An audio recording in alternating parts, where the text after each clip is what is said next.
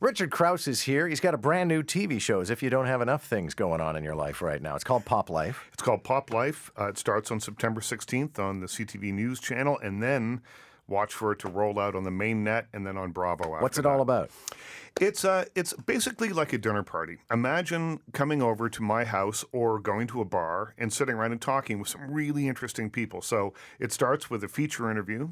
And so far, we've shot interviews with Meatloaf. He talks about being left for dead on stage. We talked to Diana Krall, who talks about singing with her grandfather. We talked to Jeremiah Tower, the first celebrity chef, in one of my favorite interviews of the series so far. And he talks about champagne and cocaine being the cocktail that kept him going in the kitchen for most of the 80s. Some really fascinating people there. Then we do a panel, and that's sort of like the sitting around the bar kind of conversation. I worked as a bartender for many years, and some of the best conversations I've had were me on one side of the bar and my customers on the other. So we decided to bring that in, and the set of the show is a bar, and we sit around and talk about kind of the hot button topics of the day, pop culture-wise. Pop culture-wise, then. Mm-hmm. Okay.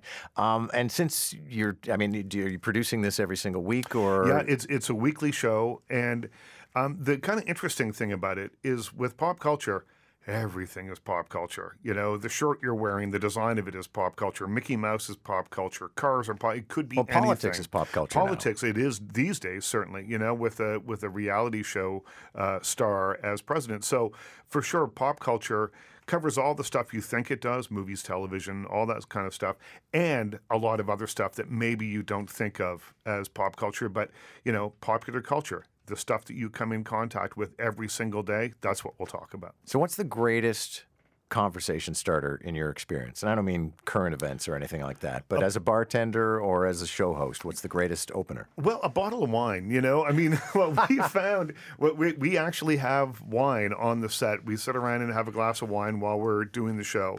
And, you know, I learned a lot of stuff from being a bartender. One of them was that everyone's nicer with a glass of wine or a beer in their hand, and everyone's got a story. You just have to ask them about it. And, you know, so in terms of conversation starters, I like to keep things really simple. You know, my questions are generally one line long. You know, tell me about yourself. That's not a great one, but it can start a conversation that can lead almost anywhere. Well, I have to think the best talkers are actually just good listeners. Absolutely. I mean, if you, as an interviewer, if you're not listening, you're not doing 90% of the job. So what for you intrigues you enough about a person that you need to have them as a feature interview? For me, it's not just about people being really famous, although we have some really famous people lined up. For me, it's having a story. It's telling an interesting story. Jeremiah Tower, I mentioned earlier, he's the guy that created California cuisine. He's the guy that created locavore eating. And then he just said, enough of this, and disappeared for 20 years, moved to Mexico and stayed there out of the public eye. Now he's back. Anthony Bourdain made a documentary about him. There's, you know, a bit more interest brewing around him. But he's got an absolutely fascinating life from growing up almost like, you know, royalty. I mean, his parents were extraordinarily wealthy. They traveled on the Queen Mary. They lived at the Savoy Hotel for months at a time in London. But he was ignored by his parents and was shuttled off to kitchens and restaurants and bars and raised literally by bartenders, chefs, and waiters who gave him a love of the hospitality industry.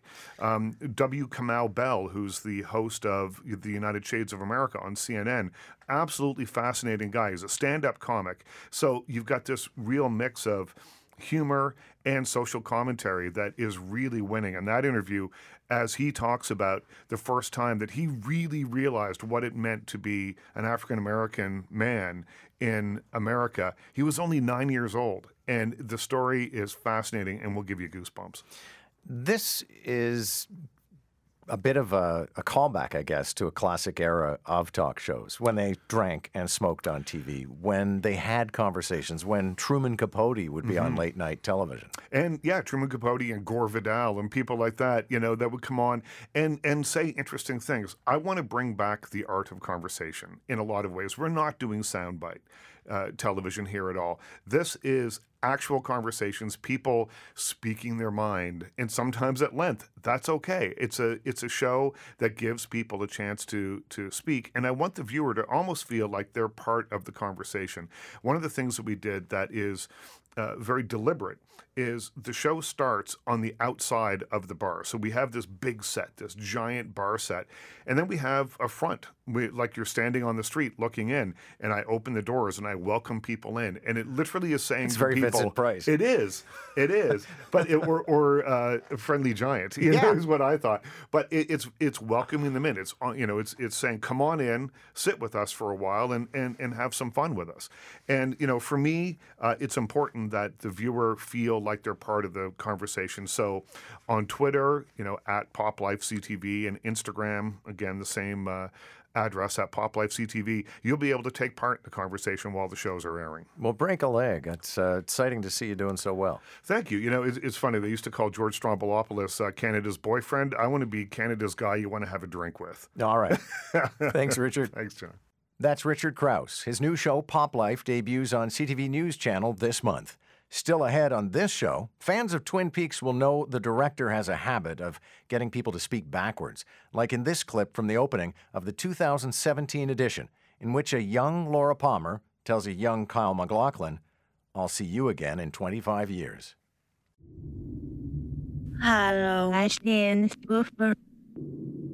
I'll see you again in 25 years. I'll ask Kyle MacLachlan how they do that. We'll also find out if even the actors in this series have any idea what's going on. Up next, the stars of Marvel's Inhumans.